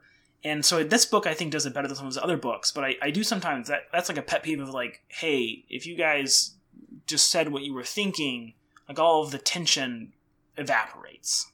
Well, this is kind of out there. So I've got kind of a weird thing I want to talk about for a second, if you're okay with that. Yeah, go for it. Okay, so I talked about Ian Bogost briefly before. He wrote a book called Unit Operations in, I think, 2006, and I read it and don't understand most of it because it's very complicated. But it's kind of a theory of applying sort of a particular way of doing video games analysis to other forms of art analysis. So he's both saying this is a way we should look at, not the only way, but a way we should look at video games, and it also works for other media, right? And he talks about, again, it's unit operations. It's this kind of Leibnizian, like, atomized, instead of viewing games as systems, you can view them as, like, mostly identical units sort of interacting with each other, right? So, like, it's in terms of how it works on kind of a metaphysical level, I don't fully understand it. But he gives an example when he goes into a fairly deep 4 or 5 page analysis of the otherwise forgettable 2004 Tom Hanks movie, The Terminal, which is not a movie anyone has ever thought about, right? I've not seen it, but by all accounts, it was this fine, trite thing about a man who, comes to the U.S. to do something and then ends up living in this terminal at, I think, JFK Airport because his home country has had a revolution, and so his passport isn't good, but he can't go home either. And Bogost says, this isn't a very good movie, right? Like, in the traditional way of looking at it, the narrative is trite. It doesn't really make any sense. Characters are sort of pointlessly mean to each other. But he says, if you look at it as examining different modes of waiting, like sort of the unit of waiting, he says it's a lot more interesting. And again, I've not seen the movie, but he talks about how there's Tom Hanks waiting in this terminal. There's this customs officer waiting for clearer instructions for what to do. There's this person waiting for that. He says it becomes a lot more interesting. And there's a way in which this book is more interesting to me, less as a sequence of things that happen, and more as a way of sort of examining different modalities of the same kind of either process or tropes. So again and again, you get characters who just don't talk to each other. Right. Rendered at its most literal extreme with Gustav and Sophia, who have an understanding going back 40 years to literally never 8? Speak to each other. Yeah. All the way up to, Hoffman even mentions that he and his wife have sort of an understanding where they don't talk to each other, and it's not as literal, but they don't really engage as people. And then you have Ryder not talking to Sophia and Boris about anything, literally not talking to Boris and not talking seriously to Sophia, and Brodsky and again, these sort of repeated themes. And sort of seeing the way they interact, I think is interesting, and is a way to get away from some of the repetitiveness of the book, maybe, as a way of sort of thinking about it. Because you're right, like sometimes I think this is the 8th time that someone has just not consoled someone else. And I get that the title of the book is The Unconsoled, but maybe. But if you view it more as iterations of that same trope, I wonder if there... I thought it was interesting, and it made me think of that, if nothing else, as a way of sort of thinking about the book. Because again, I'm interested in the book's logic almost more than the book's characters, which is weird. I mean, I think on some level so is Ishiguro, right? Like I think well, it reminds me of movie critics who sometimes defend like really obviously bad movies on the grounds of like technical mastery, you know what I mean? Yeah. So like I actually think I recently rewatched on purpose. I wish it was on accident. Hellboy 2. Oh, I did too, actually. It's a mess. So, but what's crazy is like there's so much bad writing and like even some really bad acting. Like I don't know why everyone was obsessed with Selma Blair. Like I don't get why she was a big star for a while. I don't think she's a good actress. But when you kind of zoom out from these normal, measurements of like what makes a good movie, such as acting and writing, and there's some good writing. I don't mean to say there's not good writing, but like the dialogue specifically, the dialogue is terrible. Yeah. But when you zoom out and you like the set pieces and the way that he's doing practical effects and the way that he's sort of building a whole world like in a blink without ever putting any effort into it, like if you're doing that measurement, it's a masterpiece in some ways, right? Like it literally is one of the more impressive like technical films of especially the superhero genre. Like that was one of the things that stood out to me was like, here's a superhero film that's basically a fantasy film that has way more interesting special effects than anything I've seen recently.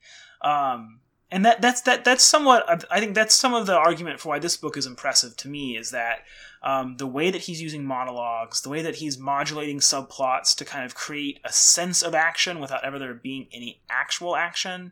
And of course his grasp on escalation, which is basically arbitrary, but he still deploys it to create this sense of drama, which, I mean, it's impressive on that front. No, I think that's right. So it's funny you mentioned Hellboy 2. I had also just watched that, but... which is crazy. Well, because it just came to Netflix, that's why. It was very recently on Netflix, so that's probably why we both watched it, because it would show up on... That probably is. It was like, hey, you're a nerd, you should watch this. And I was like, you're right, I should. But the movie which is also Del Toro, that I find myself talking about like this is Pacific Rim, which I unabashedly love, and other people will criticize in ways I don't like. And so I get into this sort of fun argument with people saying Pacific Rim is a very dumb movie, and it's actually not. It's a very intelligent movie with a bad script. There's so much. Even more aggressively than Hellboy 2, which I think is probably a worse movie in every way. Pacific Rim has like just so much real intelligence baked into every frame, on top of a totally mediocre script. And so I don't really think it's like the best movie ever made or anything, but I think it's a lot better than people give it credit for, because of just how smart it is with its use of color and the way it deploys these sort of shorthand, almost very much anime tropes for how characters work to get this relatively complex web of relationships going very fast, such that you can follow why characters are doing what they're doing, as well as just the visual design of it is just unbelievable, which I was really reminded of when I saw Pacific Rim Uprising, which is not directed by Del Toro and does none of the things that were good about the first movie. But there's a way in which he makes all of these massive CGI monsters and creatures feel heavy, like they feel like weight, in a way that is really hard to do. And so I defend Pacific Rim. No other robot movies do that, right? Like other robot movies ever. It always feels like Legos knocking over Legos. Exactly, and that's like Uprising feels like that. Like all the cool mechs are just clearly CGI, toys, whereas things move with weight in Pacific Rim. And I defend it a lot, partly because it's funny to watch people have to actually articulate why they didn't like the movie. 2, because I'm right. It is a very smart movie in every other way. And 3, because it gets compared to, like, my other thing. You know, it's a much smarter movie than, like, Batman versus Superman. Oh, well, yeah, what isn't? Like, I want people to understand the difference between, like, the sort of appearance of intelligence baked onto just incredible, like, stupidity versus a movie which has serious flaws but is actually a work of craft. Yeah, well, and that's actually a good comparison, because the people who will defend Zack Snyder will always point out his, like, aesthetic and visual effects, which to me, like, are overrated. Oh, yeah. But also, like you're saying, he doesn't, I don't think like, you're right. I never thought about it in terms of, like, framing, like Del Toro does good framing, because what Zack Snyder might do sometimes interesting is, like, color palette or, like, movement. And he does do some interesting movement, but actually, to me, it's like 300 is the most boring movie in the world. Yeah. Because it's the same trick for, like, an hour and a half, right? It's like, oh, look at this weird visualization in slow motion. It's like, okay, I get it. Like, they're really buff guys who are moving cool, but it's not interesting because there's no dynamism to it, and that's true of all of his movies, I think. No, I think that's right, and I probably shouldn't pick on Zack Snyder so much, but no, we should. He's bad. I should. He's ruining movies. Yeah, I think he's done now for actually some fairly tragic reasons. So that's it's true. You're right. On the one hand, I'm glad he's out. On the other hand, I wish it was because he'd realized he needed to make different movies and not because of a family tragedy. No, you're true. All our love to Zack Snyder personally, even though we don't like your movies. I'm not sure how we started talking about Pacific Rim, but that's the joy of this kind of podcast, right? Is you just end up talking about totally unrelated things in a review. Well, Bill, truthfully, it's the joy of conversing with you, where I feel like Pacific Rim is always gonna. It might come up, you know. It's always a possibility of conversation. I mean, that's fair. You know, I will somehow manage to make something remind me of Pacific Rim, if really left in any room for any substantial period of time. I will say though, with this book, let's get to the point where this book is maybe bad. I think it is interesting. Like, James Wood is a critic that I like. I think he has the problem of all good critics, which is that he is so sure of what is good and bad, or like what's aesthetically valuable, that, you know, he can really help you learn a lot about literature. But of course, he has these huge myopic moments when he just misses what's going on, I think, like, which I won't get into. Never mind. But So I like the idea of, like, this book being what was the original quote again? Like, it's a new category of badness or something like that. That's it. A new category of badness, which is hysterical because it actually gives a weird amount of praise, right? He's created something new.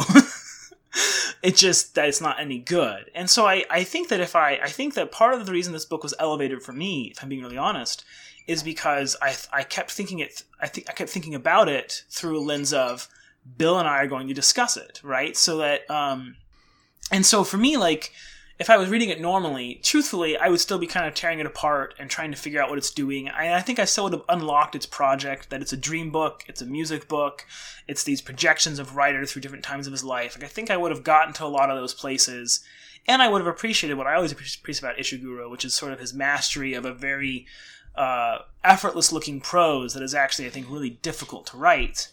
But if I wasn't going to talk about it with someone, if I wasn't going to actually have an outlet to, like, to make that this book was not, if this book wasn't a platform to get to something else, I think I would have been much harsher on it. Do you know what I mean? Like, it would have felt like an exercise in a sort of self-indulgence far more than it did.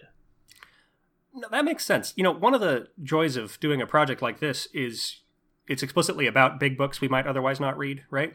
Because True. I don't think I would have picked up the Unconsoled unless I was going to go on an Ishiguro completionist kick, which was not impossible. I really liked Remains of the Day, right? So, okay, we got to talk about this. You picked this book, right? Yeah. So, what do you think this book was when you picked it?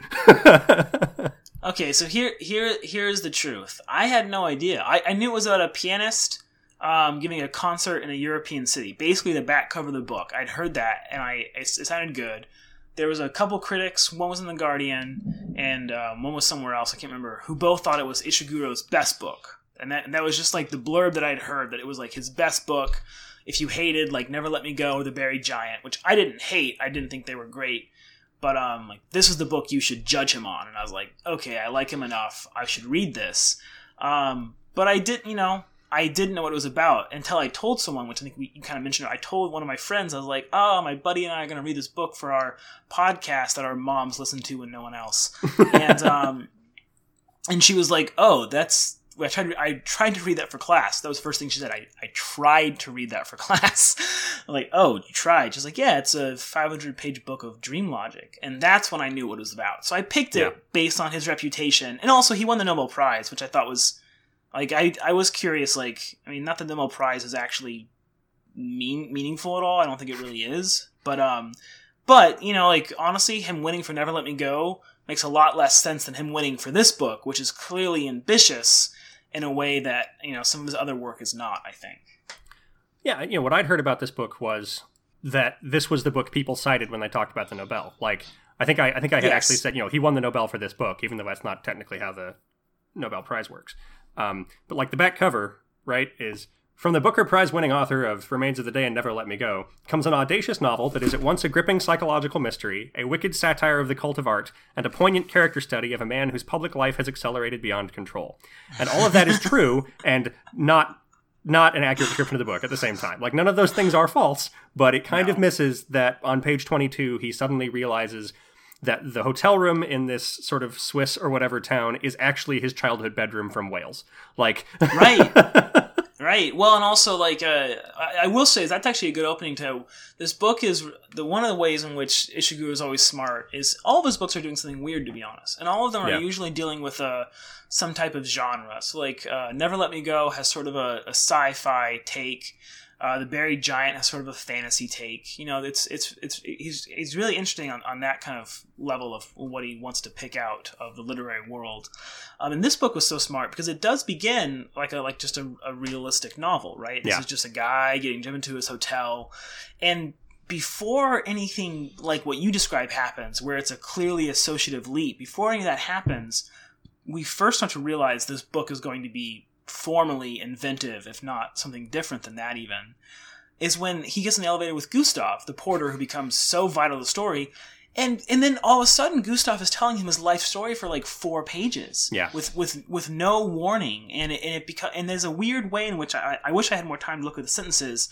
There's a weird way in which all the monologues have this certain urgency because of the way they just pound on and repeat like how hard something was, And I think there's something happening like literally at the sentence level as far as like shorter sentences and certain verb constructions or whatever. But like, so before anything dreamlike happens, although you could argue that's dreamlike, but you have this formal tick that tells you something's weird. And what I like about Ishiguro the most is that he puts up a lot of mysteries in the air, like, oh, like, who's Brodsky and what's going... Like, he puts up a lot of things that, like, he wants you to wonder what they are, and he does that in every one of his novels, and he is committed, beyond anyone I know, to never letting you have a climactic reveal, right? So by the time that like, page 50, you're asking, who's Brodsky? By the time you know who he is, on page 300 or whatever it is, it's not this great, satisfying... unveiling, right? It's just that at some dinner conversation, you were told he used to be a drunk who's now a composer, right? So he's just committed to this like pathetic experience of anticlimax, which I think is partly what makes his book so, and if it's not poignant, definitely like there's a weird like not punch but aftertaste that sort of keeps you thinking long after you've read the book because he wants it to be subverted. You know what I mean? Which I think is really smart. I think that's right. I think that first monologue from Gustav is very, very important. Partly because it is like the first clue that things are a little weird. I think you could still read that and just be like, okay, it's like a style thing. Like we're going to have long conversations. Right. Like, I do think the first real stinger that like things are real weird is when he has that realization in his hotel room a few pages later. Oh, totally agree. But I think there's a few things about that monologue that are important. First, I made a joke about apparently they're in a Mass Effect elevator the first time I read it because the conversation is entirely too long for any reasonable elevator ride. I love them. I love the Mass Effect elevators. That's like one of my favorite memories from the first game. Is just up and down. I love those. Well, they're just masking loading screens, and that's when they started. After that, they realized people don't actually mind loading screens so much. Like you don't have to do this. That's true. But it's also important because it's all about the dignity of being a porter, right? Like it sets up Gustav's personal story. He's also got the story with Sophia, right? But his personal story about like rescuing the dignity of a porter. And again, I think you can't help but read that, remembering that this was only a few years after he wrote The Remains of the Day, which is all about one guy's like obsession with like the dignity and professionalism of a butler, which is a more prestigious, I guess, position, but it's still this sort of servant these position, like right? servant positions, yeah. Like, I really think that's very on purpose, that's the first character you meet, because I think it is a deliberate sort of, you know how I was doing this last time? I'm going to play with that a little bit, but we're going to go some much different places now. Like, I don't... That feels very... I don't know, like a very deliberate sort of signature to put on the beginning of the book. Well, and also, you're right as far as also, so I keep talking about how there's some similarity in which, like, you have a sense of what's happening, but you're never explicit on it until right after it doesn't matter anymore. Do you know what I mean? So, like, you have a sense of what's happening with Brodsky, but you're really unsure. And then as soon as you know about Brodsky, it's not like no one cares that you didn't know in a weird way. Yeah. The book doesn't care you didn't know. Like, it moves on. It's not a mystery. It's interested in resolving. And so, interestingly enough, you're right, because that monologue is sort of antithetical to that in the sense of, like, he uses a bunch of different monologues to create this sense of not knowing but almost knowing. But the monologues themselves are so explicit, which in The Remains of the Day, that book is all about this butler reminiscing and not admitting to himself certain truths, right? He's not going to admit to himself sort of the, the indignation of his position, or the ways in which he missed out on having a love life because he was so committed to servitude, right? He's not going to admit that to himself, even really at the very end in some ways. Whereas this guy begins it with, like, here's the hardship of my life, and it is centered in my job. And that is, you're right, that's I think an artist, because I do think, I was going to say that somewhat, sorry to ramble, but, like, I do think part of the reason I like this book is because if you've read Ishiguro before, and I think this book is only good in some ways if you have, you get used to, the way someone's mind works almost, right? You get used to, like, their particular sort of, like, stylistic grammar. I mean grammar in a bigger sense, And I do think, so in light of that, like, it helps to have read him before and to kind of come up against the ways in which he's varying what he used to do, which is, again, honestly, actually kind of a musical thing, right? Like, later Beethoven versus early Beethoven or whatever, right? Yeah, absolutely.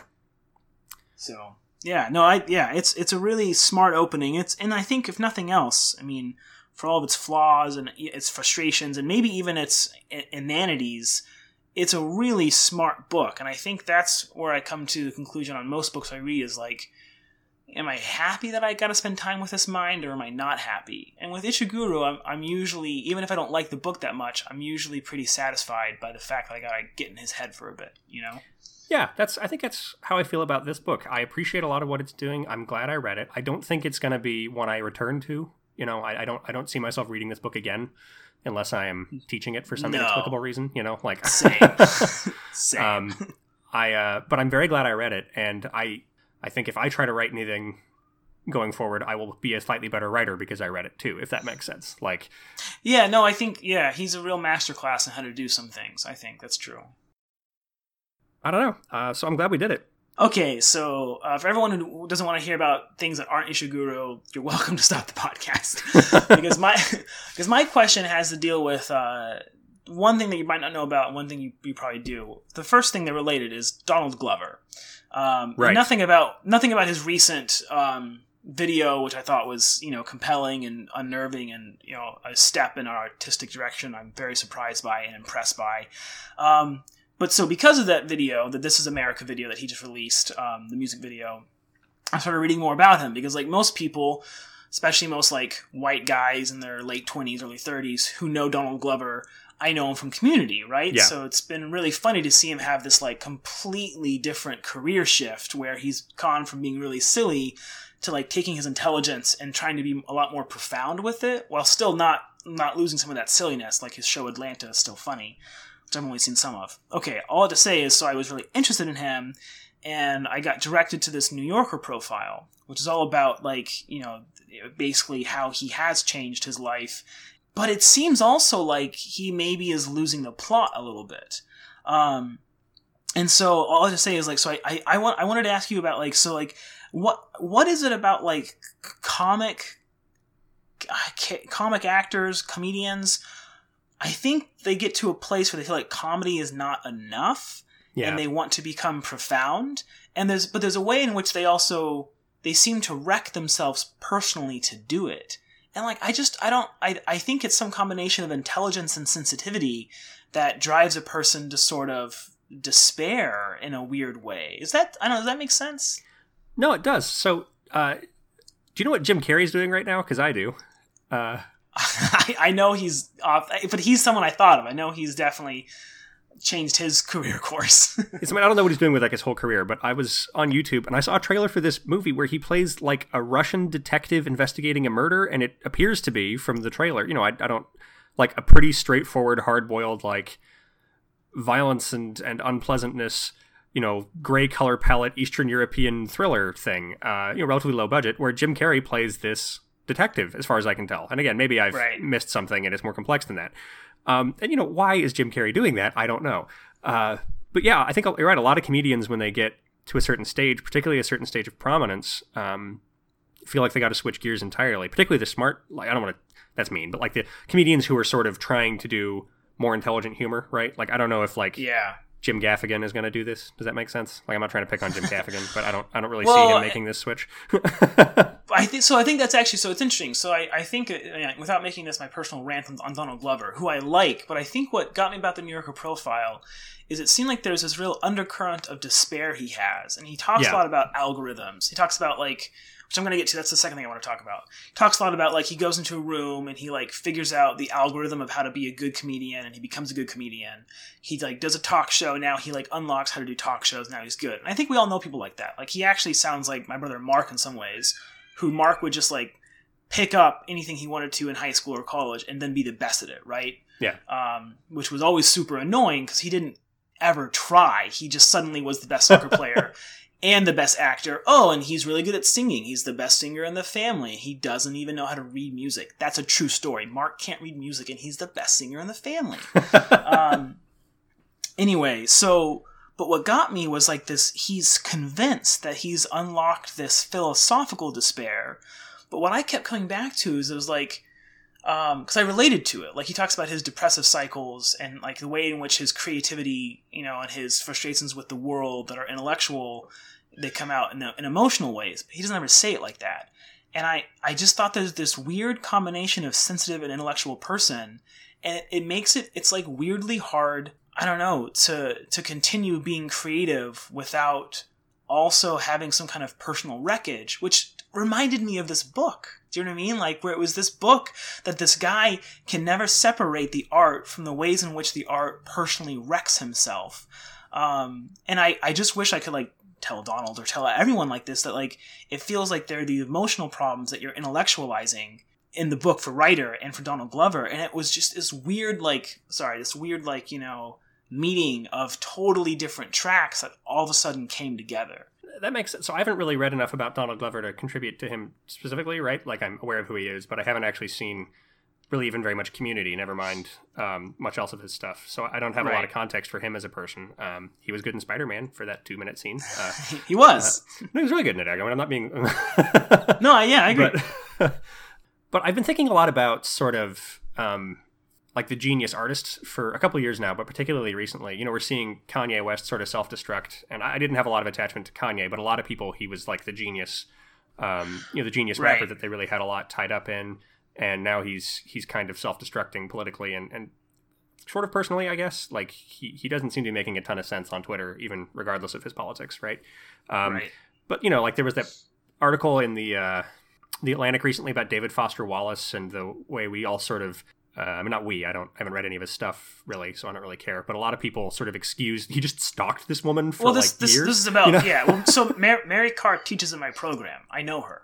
Oh, I didn't know that. Wow. Okay. Yeah. So I read that article and it was really weird because like we recently talked about male artists with her, and I had no idea she did this like tweet storm that got blown up into an Atlantic article basically about a guy whose writing I like, but who I've known for years is personally pretty problematic.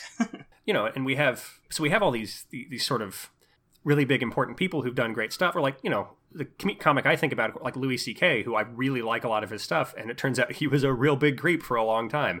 Not as bad as some of these guys are, but still just not acceptable behavior, And to what extent is his art tied up in that? Like a lot of his, like Louis is a very profound show a lot of the time, but it's often really kind of about how gross Louis C.K. is. And you're like, well, this was, I always knew this was autobiographical, but it turns out he's really quite gross. Yeah. Well, and it makes the show less profound, because some of the profundity was that, like, here's a really good dad who's trying really hard, and we know in real life he's a feminist or whatever, and so it's this way in which he was like complicating something, right? But it turns out maybe he wasn't. Maybe he was just sometimes a bad dude who was also trying to do good. I don't know. I've been thinking a lot about this whole issue. And I was thinking about it a couple years ago with some of the video game stuff, and I wrote a piece about it. Like, so it's been something I've been thinking about a lot. Like, the combination of how very self-obsessed you have to be to actually release art into the world. Like, yes, to really say, exactly. I made this thing and I want you to read it. Like, that's really, really a very weird thing to do. Well, and even worse, because most of us are like, don't look at me, but read my book and love it. But don't look at me, I don't like the spotlight, but please read this book and love it.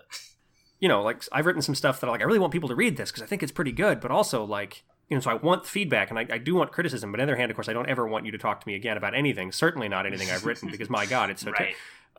But, like, to really, I don't know, our relationship with genius is such a... one thing I just don't really think we should stop saying genius. I think we should stop talking about people who are geniuses. Not because they're Unless we're talking about genie in individual circumstances, right? Unless we mean a genie on his own... like an actual genie, like a djinn. Yeah, okay, yeah. Sorry, that was a really forced joke. Keep going. No, I liked it. So I've like Janelle Monáe's newest album came out, right? And I'm a pretty big Janelle Monáe fan. I actually didn't like this album that much, which we can talk about maybe if you want at some future date. But I can still really respect a lot of what's going into it, and it's very smart and it's very well constructed. And I'm thinking to myself, if anybody's a genius in modern sort of pop or pop adjacent music, it's really Janelle Monáe over most of these other people. And right. So I'm torn. Like, on the one hand, I want to say that she's a genius because, again, if anyone deserves it, she does, and we should recognize women and women of color particularly as geniuses if we're going to continue the category, right? But on the other hand, I think we shouldn't continue the category. Like, I think it gives people an excuse to be horrible, even as it maybe also gives them an excuse to be creative in exciting ways. So I don't know. No, there is this way in which, that is, well, and that's partly what this book's about too. Like, and to what extent does your public offering... Like, to what extent does it give you cover for your private mistakes? Because actually one part of this book, especially like in our Me Too moment or whatever this is, the part of this book that I thought was flimsy at times, and again, I think writers being condemned for this, but there's like his relationship with Sophia, it felt dated to me, even in the sense that it's being condemned. It still felt like he was going after, like, so the best example I have is, like, they're going to this dinner, and of course this is all happening in a dreamlike scenario, so it's hard to get to the details of it, except that she keeps looking at herself in the mirror to make sure she looks good, and Ryder keeps getting angrier and angrier. And there's this weird way in which it almost reminded me of, like, there was this period in the 90s, which this book is from, when, like, does this dress make me look fat? Like, that joke was in every single movie, right? Like, sometimes it was a guy saying it, and sometimes it was a girl saying it, but it was always this way in which, like, it was a joke on femininity and feminine insecurity and whatever else. And even when it was done smartly, it was sort of the moment of how we thought about women and fashion, and probably still exists. I'm sure the joke is still made in plenty of TV shows. But it felt like that sort of a joke where it was like, okay, he was trying to criticize Ryder, but he was also having to implement this sequence that seemed really sort of shallow as far as a take on how a woman partner could be annoying. Does that make sense? Yeah. And so I think, but I think the interesting part of the book that happens, of course, is that Ryder is being extorted for a lot of this behavior, and yet he's still beloved, and it's a pretty complex little paradox. I would agree. It's a so the other thing this book made me think of, and this is really weird, do you ever play like any of those sandbox games like Red Dead Redemption or LA Noire or anything like that? I have. I've played Red Dead Redemption. Yeah, so you know how in Red Dead Redemption you have your main character who's sort of got a quest, but then really much of your game is going around and helping other people with their sort of missions? Like you're just kind of this sort of force of nature that somebody can call up to just kill a billion people so that he can do whatever he wants. Right. And you know how, like, as I recall in Red Dead, certainly in some of these, you have sort of multiple plots happening at the same time. It's like, depending on where you go on the map, it's like, here's the next chapter in this guy's quest, right? Right. And I think there are like bottlenecks where you have to finish all of them before you can get to the next main thing, but there's still, for much of the game, you can go, you can finish a quest and then you can do more of that guy's story, or you can go jump to somebody the other thing. So all the stories sort of happen asynchronously in this weird sort of suspended animation where time doesn't really move until all of them have accomplished, right? There's no difference between doing all of the guy's quests right after the other in terms of the sense of urgency he has versus if you do one and then dick around for 50 hours and then come back. And then also how Marston, in particular, his characterization swings wildly depending on who he's around. Because around some of the people, he's the gritty outlaw who does whatever, he wants. And around some people, he is the man with the heart of gold, which is complicated further by the fact that being a Rockstar game, you can do anything you want in the game. Like you can play him as a really pretty nice guy who rescues, women who are getting beaten up, or you can play him as just this mass murdering monster. And so the game has to try to square all of that. The book feels a bit like that in some ways, because like Ryder's personality changes depending on who he's around. And again, much of the book is him kind of wandering into other people's stories for a while, sort of outside of his control. And again, time doesn't really matter. He's always worried about being late, but he's not ever late to anything. He just misses some stuff. Like he's never actually late. It's true. It's so funny. This is why I love talking about books. I would have never thought of it as a sandbox game, but like the more you described, like the different subplots that get picked up and left without any consequence even, right? Like, yeah, that's this book. This book is him picking up and dropping off and juggling different people's side quests, with his own main quest, progressing almost without any relevance to these side missions, which is hysterical because this book was written so long before some of those games. I don't even think that's GTA a really 1 was good analogy. Well, I don't know. It's just kind of how, again, thinking about the logic of the game, or the logic of the book, that's really how it feels. So what I'm really saying is Rockstar should adapt the Unconsoled for their next AAA release. Oh my god! Truthfully, I've I don't have time to play video games anymore. I feel like I don't watch movies either. It's become like I've become every new dad ever.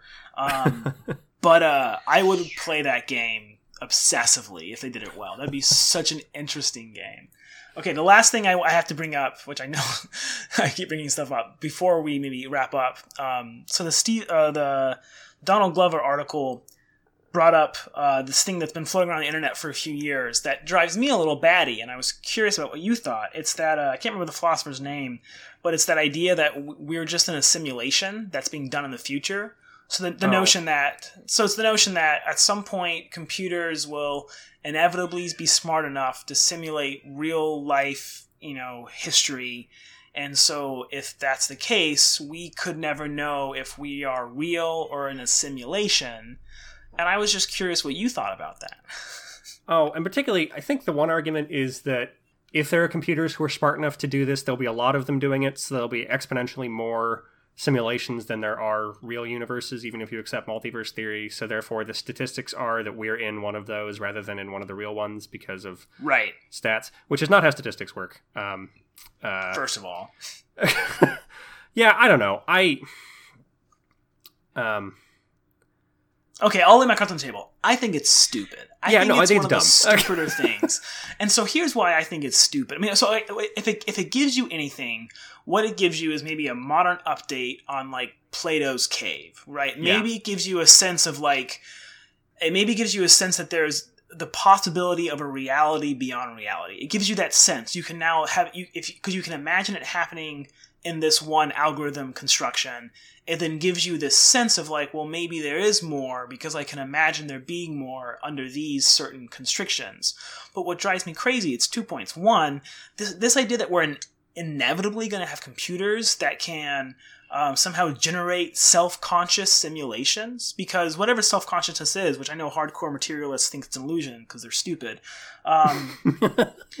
but whatever it is or isn't, it's still an enormously complex thing to simulate. And so for me, it sort of feels like saying, well, because we're inevitably going to have space travel that's so fast we then have time travel, we know that there are people here from the future, which I know has kind of been said, but like, that to me is the same sort of technological assumption without any grounding. It's like someone talking about computers who doesn't know computers, right? That we're inevitably going to have something that complex, to me, is way off the table. The second thing is that the more important thing, forget that nitpicking, is it doesn't tell us anything useful about life. Yes. Right? It doesn't tell us anything.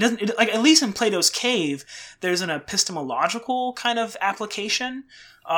In this scenario, if this is such a real simulation that I feel self-conscious, who cares? What does it matter? Because it doesn't change the fact that I've got to wake up and help my daughter, or that I've got to choose something the next day, or that I've got to try and be moral, or I've got to try and be responsible, whatever. There's no ways in which it actually describes or improves my understanding of reality, which means it's just a useful or useless piece of philosophy. That's my take. No, yeah, I mean, I more or less agree. I don't, that's, I think I would probably sign off on everything you said. The only thing I would add is I haven't really thought about it enough to get to that level of precision in why it's not important. Because the only actual response to that is a very long fart noise. Like, I don't... like, no, it's ridiculous. I know. It's, I don't have a lot of time for that sort of thing. Yeah, no, it's supposed to... I get that's supposed to be fun, but I wanted to end on that because Donald Glover... He puts that in his show Atlanta, and I think there's a real way in which, like, that's the level of philosophizing some of these people, like Kanye West. I think that's, not maybe Donald Glover, who's really smart, but, like, that's sometimes the level of philosophizing they're doing, and it frustrates me because I think you can only get to that point when reality itself has become so fraught that you're struggling with it. And then what bums me out is that people turn to these half-baked, no grounded ontology or epistemological or even just sort of, common sense aid. They turn to these things as though they're supposed to be some sort of enlightenment. And I think it's like, I like to make fun of it, but at the same time, like, I think people take some of this stuff seriously. Maybe not the algorithm specifically, but they do in the sense that, like, hey, nothing matters. And here's an example of how nothing matters. It's like, cool, but you still have obligations in life. Like, how are you going to deal with that? Yeah, I mean, so the people I think of when I think of that kind of thing are not so much like entertainers or whatever, although certainly, but it's like Elon Musk and Peter Thiel and some of those guys. Yes. Elon Musk apparently has said, it may be in joke, it's hard to tell, but that he thinks we're living in a simulation. And some of these guys who get really worked up about, like, the dangers of AI in the future, which is, I don't think it's a useless thing to think about. I think it's very, I think we are relying on AI in some ways that are scary, and it isn't hard for me to imagine AI that causes a lot of damage. I don't know as we're necessarily going to get to the singularity the way people talk about. I think any political philosophy that begins with necessarily this will happen should be scrutinized, not because that won't happen, but because nothing necessarily happens. I don't think people understand life is very complicated. Well, and also, and I think that we've been sold this progressive model, and the progressive model in the sense of, like, literally technology has always progressed, and so I think people have put this, like, limitless progression onto what technology will be, which to me seems like bad logic, actually. That because things have progressed does not mean that they will always progress to an infinite level. That seems clearly to be bad reasoning. Yeah, and we see this in science. We see it in, like, people's understanding of politics and such too. I'll never forget I think it was on Colbert's show, one of those, Ta-Nehisi Coates said, people like to throw on that MLK quote about, the moral arc of the universe is long, but it bends towards justice, which I guess isn't even actually MLK. I think he was quoting someone else, but regardless, that right. idea. And Coates says, I don't think that's true. I think that arc of the universe tends towards chaos.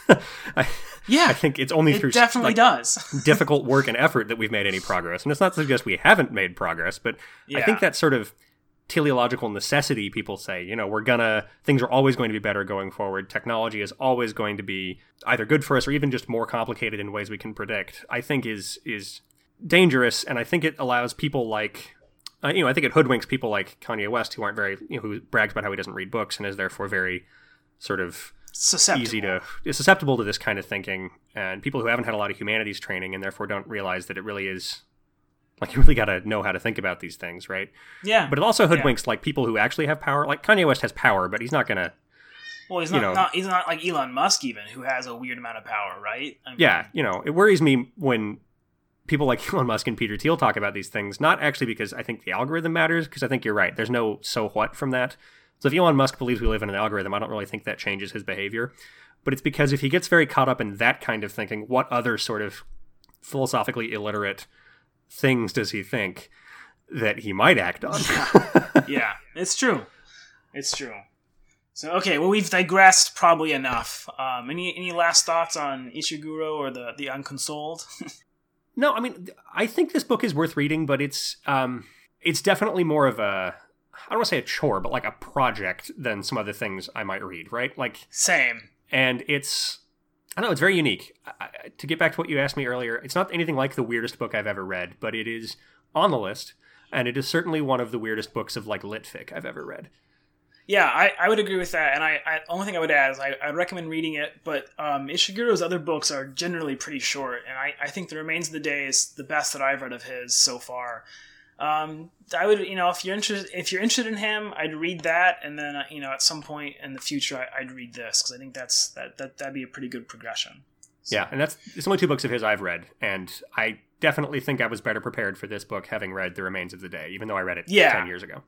Yeah, no, I think I was also happy to have read him first, because otherwise I would not have given him as much leeway, I think, with some of his tricks. Got to prove he knows what he's doing before I'm willing to go with him on this journey.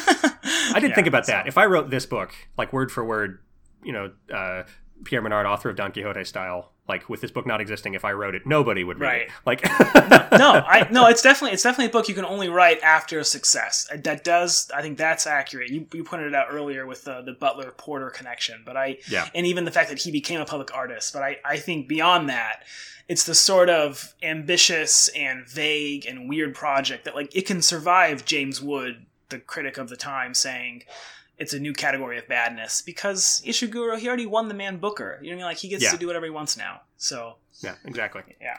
So, all right, man. Okay. Well, thanks for talking. Yeah, I think that pretty well does it. So we've got our summer book picked out, right? Yes, we're going to do Stephen King's The Stand, right? The Stand? Yep. Okay. Which is a brick. So our last 2 big reads have been about 500, 600 pages long. My copy of The Stand, I think, is 1,200 pages long. I know. So if you're going to read along with this, you may want to start soon. And I would recommend, so what I'm definitely going to do for this book, I'm moving from Syracuse to Denver this summer, and so I am 100% getting the audiobook to aid me, because I'm excited to read Stephen King. I've only read a little bit of him, and I have some preconceived notions that are probably going to be exploded, I hope, but I can't believe how long this book is. I'm already going to tell you when we talk later that I'm going to recommend he cut some stuff. Well, so this is just real quick. In the book, the only version of the book I think you can buy anymore, I'm sure you can buy, but the one that you buy when you search The Stand on Amazon is actually like a director's cut of the book, which is I think it's the one we're reading, and it's like added another like 40,000 words to it. And it's it's the definitive version. It's the one most people have read. So I think that's the one we should read. But like the book was apparently already quite large, and then he added an entire other, short novel to it. I mean, you talk about artists who do whatever they want to. Stephen King is at a point when he's his own. It'll be so interesting when he dies, to be honest, to see the retrospectives on his career, because I think some people legitimately want to defend what he's done for literature. And I think he probably has a few books that will survive, but truthfully, like I don't know, like plenty of people fade. There are plenty of prolific science fiction writers who no one reads anymore, and I don't think he'll be one of them. But I think he definitely thinks he's a literary force in a way that he might not be qualitatively. But we'll talk about that next time. Yeah, right. This is all next time stuff. But read along with us for The Stand. We're going to try to record that sometime in late July, early August, or maybe mid-August now, since we pushed this back a little bit. We'll definitely keep reminding people to read it, and we may do a small read between now and then, or we may not. We make no promises with regard to small reads. Those are happy little surprises and not, in fact, planned out events. So... thanks for listening, and thanks for talking, Joel. I enjoyed it. Yeah, me too, man. I'll talk to you later. All right, see you guys next time. Bye.